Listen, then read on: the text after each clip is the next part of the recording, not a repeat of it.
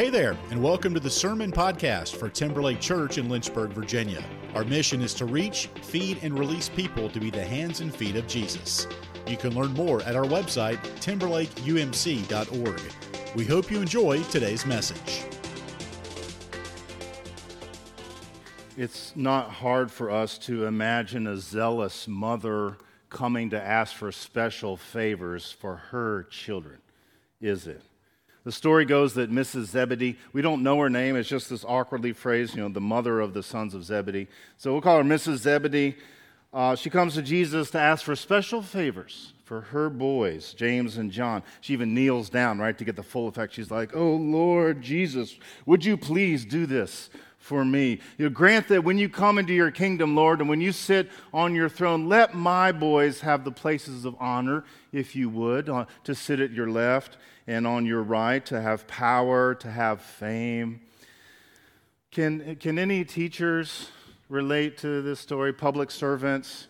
You ever had a parent come to you because they're convinced their child is different than all the other kids, and so for 20 minutes they tell you about how important their child is and how great their child is, and you're just like, You're trying to be nice. You're trying to be gracious. You're like, remember, they really believe this stuff they're saying. But you got to break it to them, right? You got to break it like I appreciate your kids, but there's no special treatment here, right? We love all the kids the same. Every child gets my best, right? And you're a little bit insulted that they would assume that their child doesn't already get your best because the child already gets what you have to give them. Now, some children would be embarrassed by this, right? Mom, you're embarrassing us in front of Jesus, right? But not James and John. Apparently they're in on it because Jesus asked them very candidly, "Can you guys drink the cup that I'm going to drink?"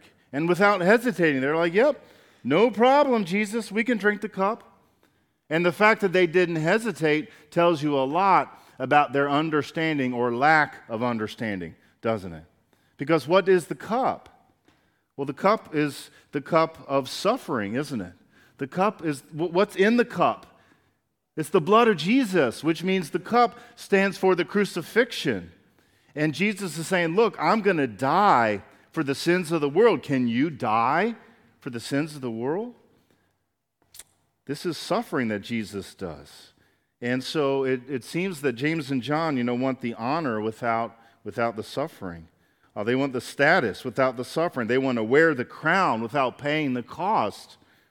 You see, the way you get to have the title king in the kingdom of God is by dying for the people, right? That's how you assume the title and the honor of being the king is you die for the people. And so Jesus takes this time to teach his disciples, and he gathers all the 12, and the story says the other 10 were indignant, right? Because, you guys think you're better than us? Right? I mean, wait till they get James and John alone in a room, right? And they're like, dudes, that's not cool. We know how you live. We know the things you say and where you sleep. You're not better than us. Why are you going asking for special favors? And Jesus takes this moment to teach. He says, look, the rulers of this world lord it over us. Right? The rulers of this world take their positions because they enjoy power and fame and wealth. And then he says these 4 words, not so with you. Not so with you. In other words, you're different.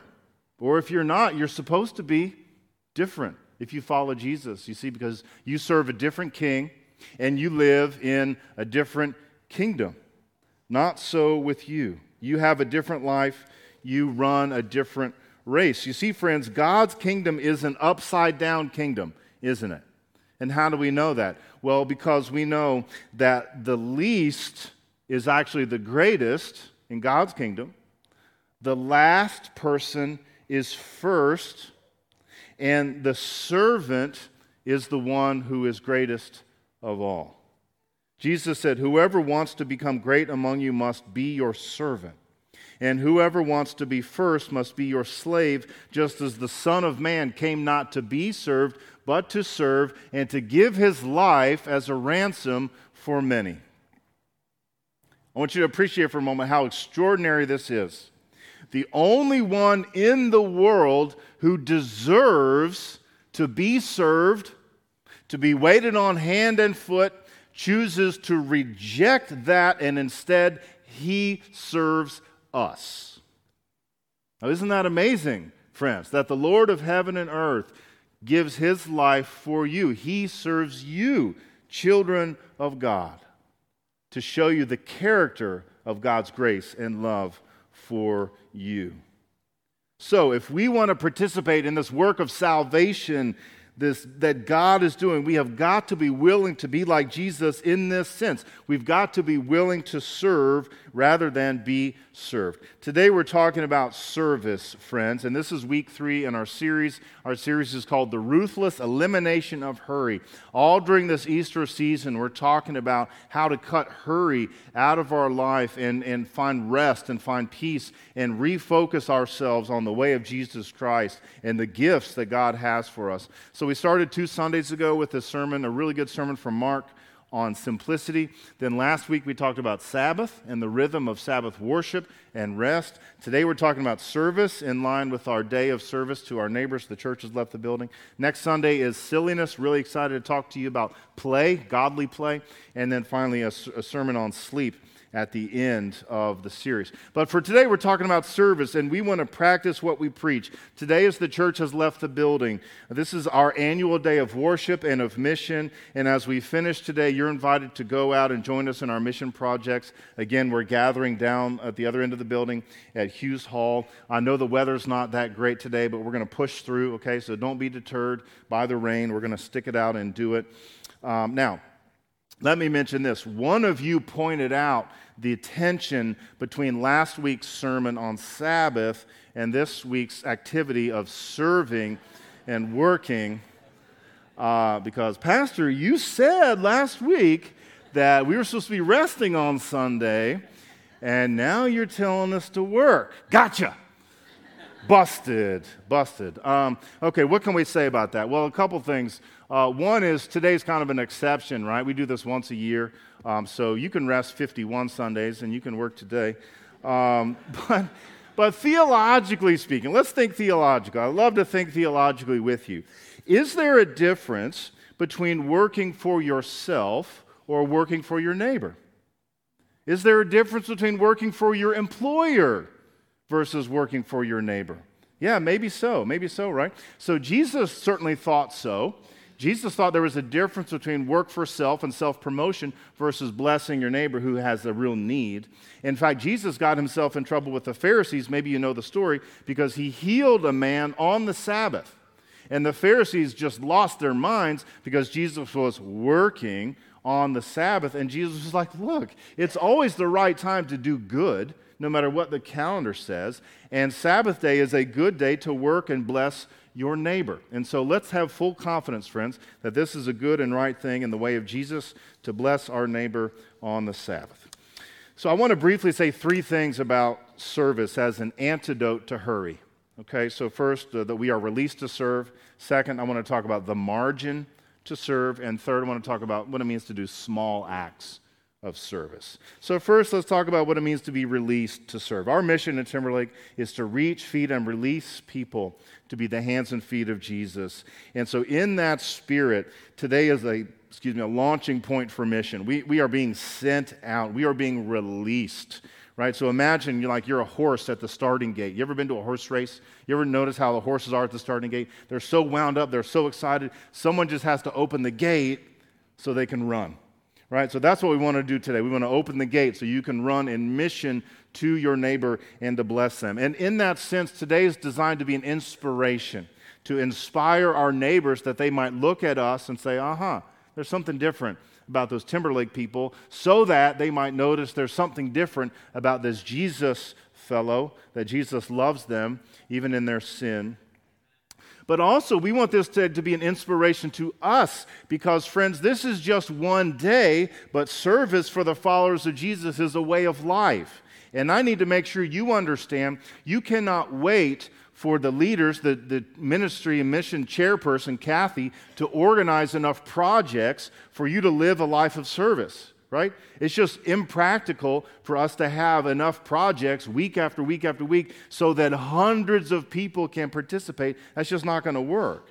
And so the best way for you to serve then is not wait for the church to organize something, right? The best way for you to serve is to look around you in your home, in your workplace, in your neighborhood, amongst your friends and neighbors, and say, Lord, how can I serve the people who are around me right now?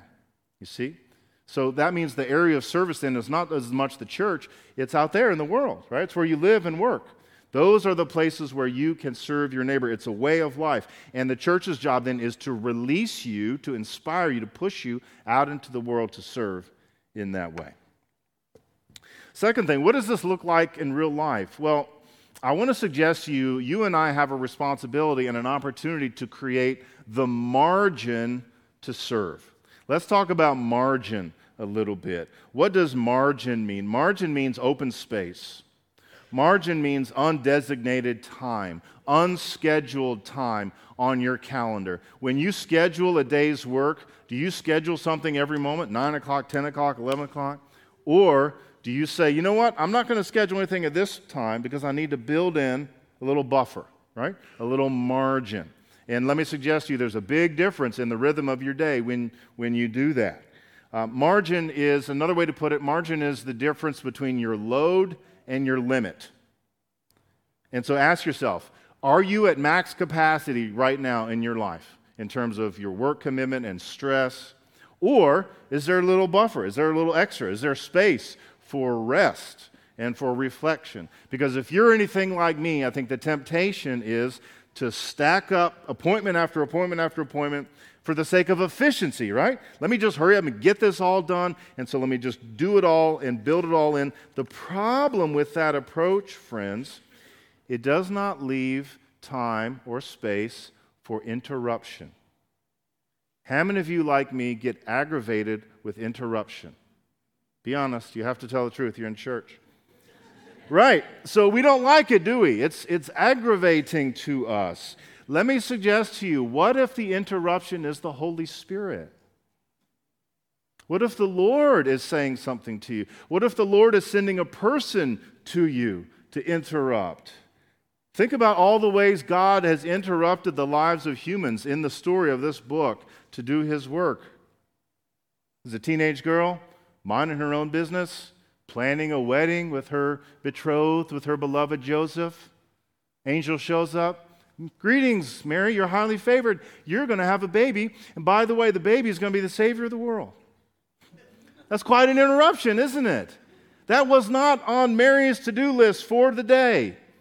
Imagine if Mary had said, sorry, love you, but talk to the hand. I got a thing to do here. I got to plan the reception of the wedding, and we're doing the tasting this afternoon. I got to go taste the cake. But she allowed the interruption, right? And the result of that is you and I can be saved. So how about a guy named Saul? He's going around persecuting Christians, and he's going down the Damascus road making plans about persecuting more Christians. And then the Lord Himself shows up and confronts him, interrupts his life, interrupts his day, changes his life, changes his name. And Saul, the greatest terrorist of all Christians of all time, becomes Paul, the greatest evangelist of Christians of all time. These are holy interruptions. And what I'm suggesting to you is, friends, margin, building margin into your day and into your life allows you to be open to those interruptions. Allows you to be open to the movement of the Holy Spirit. So if you are like me, and if many of your days are 100% full, imagine what it would be like if you dialed it back to 90% and you had 10% margin, or even 80-20, or even 70-30. Wouldn't that be great? Wouldn't that be great? Finally, let's talk about small acts of service. The world is obsessed, friends, with bigger and better and faster and more. But Jesus calls His disciples to slow down. Jesus calls His disciples to become smaller, right? The world will tell you, puff yourself up, get noticed, be important. And Jesus says, you don't got to do that. The Lord will prosper you. You can make yourself small. You can make yourself small and see what the Lord can do with you. You ever plant a garden in the summer and you plant the seed, right, and you water it, but you can't make anything grow, can you? Only the Lord can make it grow. All you can do is take that little seed and plant it and water it and wait and wait and wait, right? Friends, God gives the growth. God gives the growth. You do not have to go out and try to change the world and do anything extraordinary. Small gestures of kindness can make a huge impact. And if that doesn't resonate with you, think about a time in your life when someone made a small gesture of kindness to you and how big of an impact that made. It was a note that you received when you were discouraged, or as a hug that someone gave you when you were having a bad day, or as a gift that you received at just the right time, or a word that someone spoke to you in just the right moment. And that person probably doesn't even remember doing it, right? But you do. You remember, because that small thing made a big impact. In the same way, friends, you, in your small effort, in your small act of kindness, can make a big, big difference. I love what Mother Teresa said. Mother Teresa said, "We cannot all do great things, but we can all do small things with great love." Small things with great love. That's what today's about, friends, because the greatness comes through Jesus Christ our Lord. He is the one who supplies it. And so we can come in humility and in faith, trusting that God will prosper us and God will multiply our efforts.